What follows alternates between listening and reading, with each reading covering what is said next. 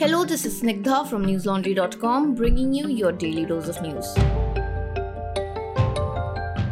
Today is Saturday, the 26th of September. India's coronavirus count rose above 59 lakh or 5.9 million after more than 85,000 new cases were reported in the last 24 hours. The country's death toll rose by over 1,000 to cross 93,000. The number of confirmed infections in Maharashtra has now touched 13 lakhs. Close to 18,000 new cases were reported from the state in the last 24 hours, well below the recent normal of 22 to 25,000 cases per day. The death toll in the state has crossed 35,000, which is more than 37% of the total COVID-related deaths in the country. Initially known for its success in controlling the pandemic, Kerala is now emerging as the state with the fastest growing COVID numbers. While compared to states like Maharashtra or Andhra Pradesh, Kerala still has relatively lesser number of confirmed infections, but at the rate at which the new cases are growing, it is all set to make a re-entry into the list of top 10 states with the highest caseloads in the country. Kerala Chief Minister Pinarayi Vijayan said that the coronavirus situation in the state was grave. He said, and I quote, "There is a steep hike in the number of positive cases in many districts. We are moving to a serious situation. The state now has more than 1.54 lakh confirmed cases." Unquote. After a call to intensify protests against the three new controversial farm bills, farmers in Punjab, who have also extended their Rail Roko agitation till September 29th, said they are not being misled by the opposition and that they have read the fine print. Sarwan Singh Pandher, the State Secretary of Kisan Mazdoor Sangharsh Samiti, who translated the bills into Punjabi and distributed it amongst the farmers, said, and I quote, "Prime Minister Narendra Modi is blaming the opposition for instigating us. This is not correct. We have read the ordinances. The corporates have pushed Prime Minister Narendra Modi to introduce these changes. We are getting support from farmers across the country. This is a very big people's movement. He will have to repeal these bills. He will not be able to pull off these changes on the ground." Unquote. Pandher also said that they will not allow any political party to share stage with them during these protests.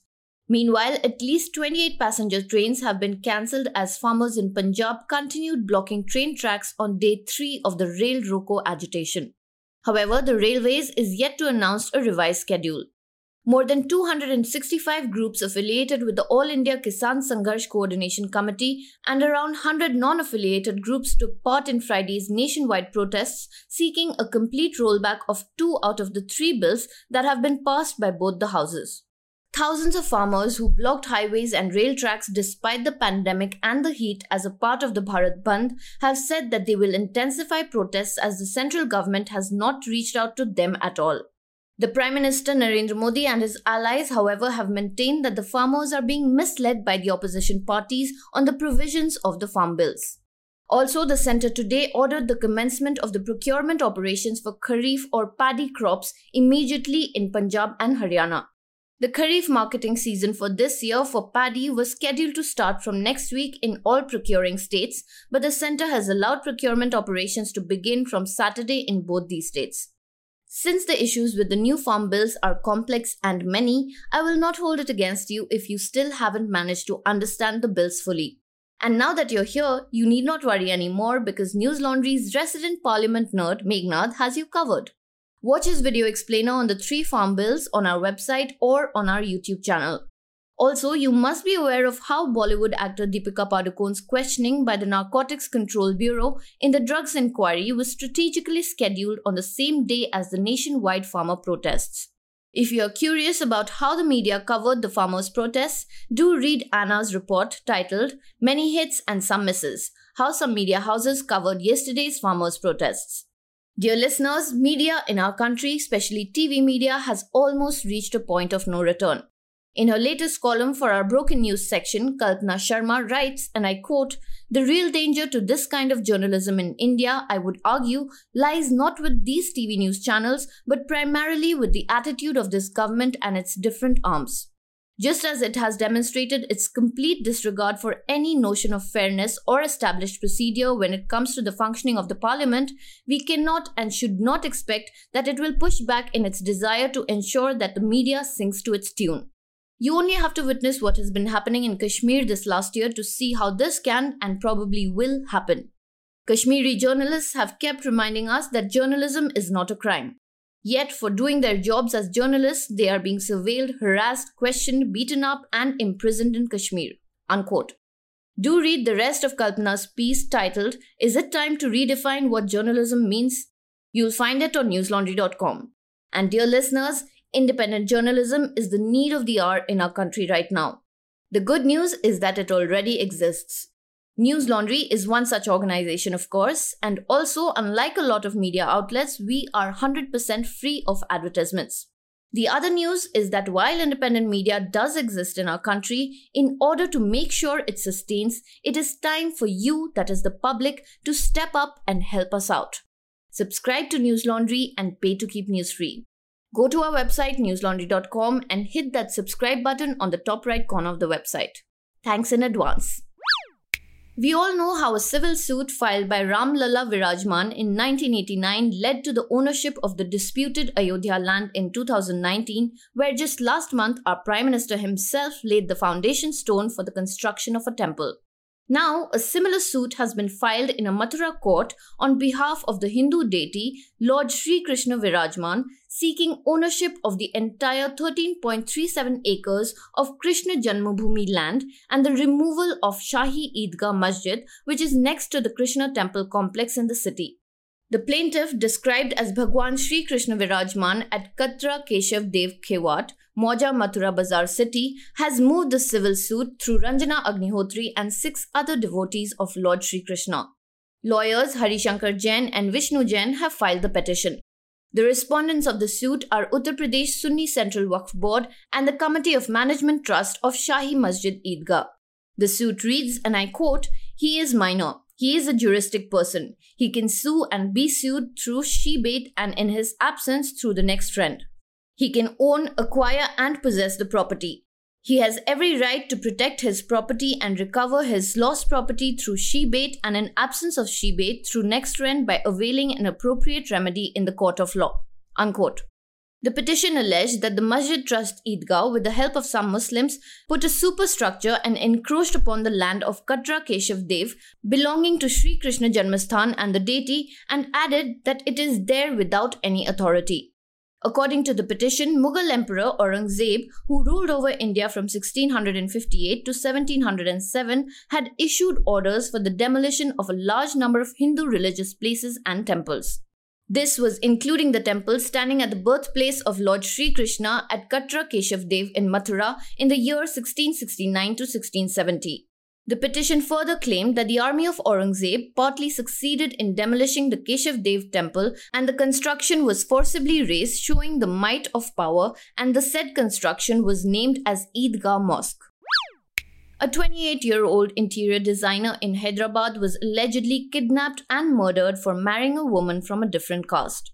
The Cyberabad police have arrested 14 people, including the parents of the woman and 10 other members of her family in connection with the murder.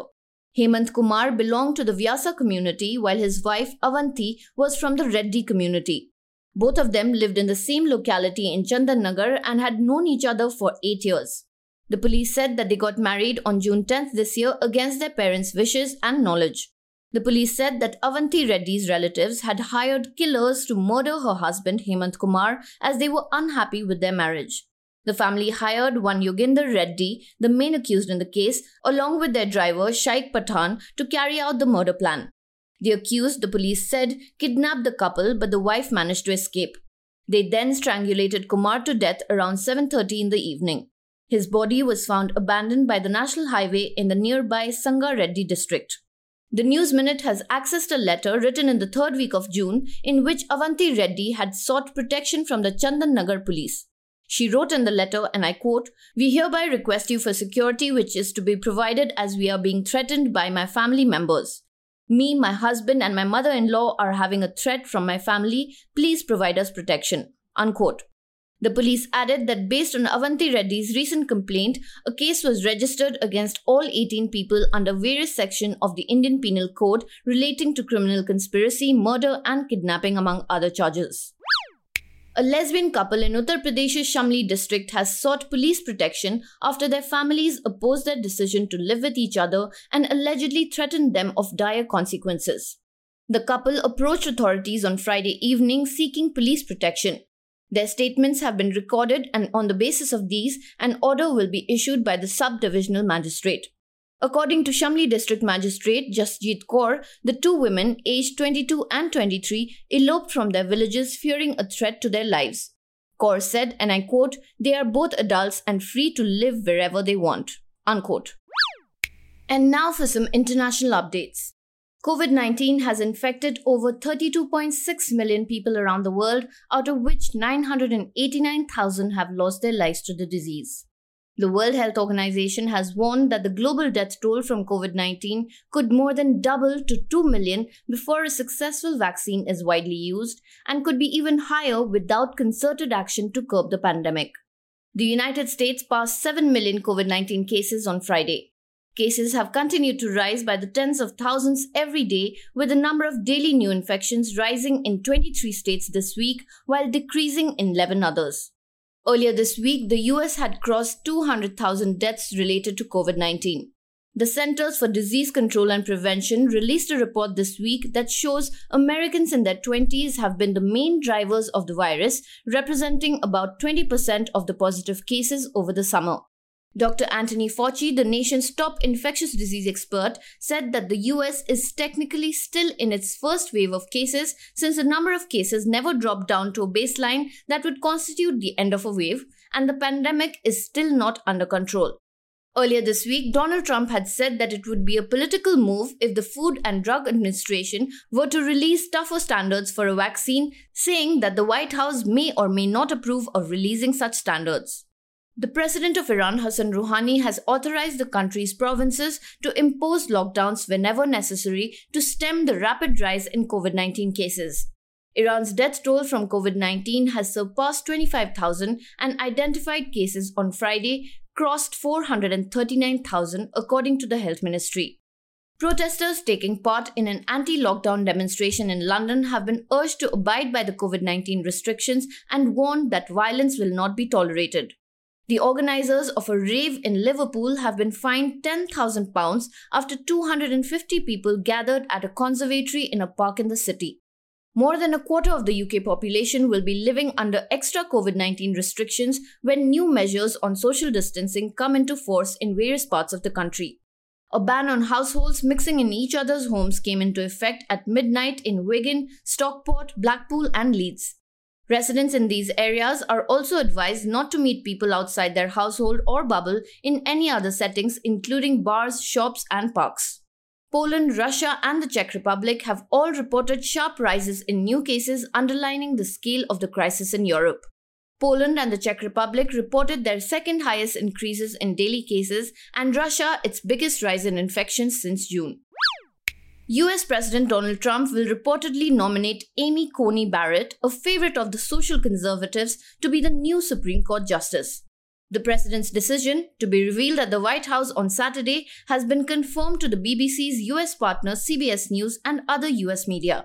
Amy Coney Barrett is described as a devout Catholic who, according to a 2013 magazine article, said that life begins at conception.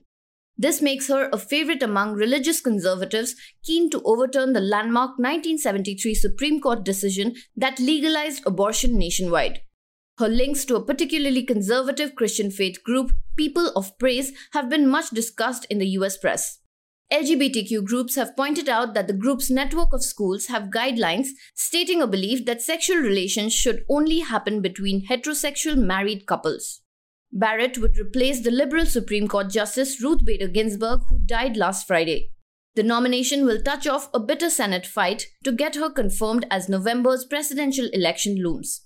CBS, citing several sources involved in or familiar with the selection process, reported that the president has settled on Judge Barrett. But when asked about his choice on Friday evening, Trump refused to divulge any details. He said, and I quote, "You'll find out tomorrow. Look, they're all great. It could be any one of them," unquote. If Judge Barrett is confirmed, conservative-leaning justices will hold a 6-3 majority on America's highest court for the foreseeable future. If nominated, she would also be the third justice appointed by Trump after Neil Gorsuch in 2017 and Brett Kavanaugh in 2018. The Supreme Court's 9 justices serve lifetime appointments, and their rulings can shape public policy on everything from gun and voting rights to abortion and the campaign finance long after the presidents who appoint them leave office. That's all for today. Have a great day or a good night depending on where you're listening from. See you tomorrow. All the News Laundry podcasts are available on Stitcher, iTunes, and any other podcast platform. Please subscribe to News Laundry. Help us keep news independent. To catch all our podcasts on news, pop culture, current affairs and sport, visit newslaundry.com. Follow us on Facebook, Twitter and Instagram and subscribe to our YouTube channel.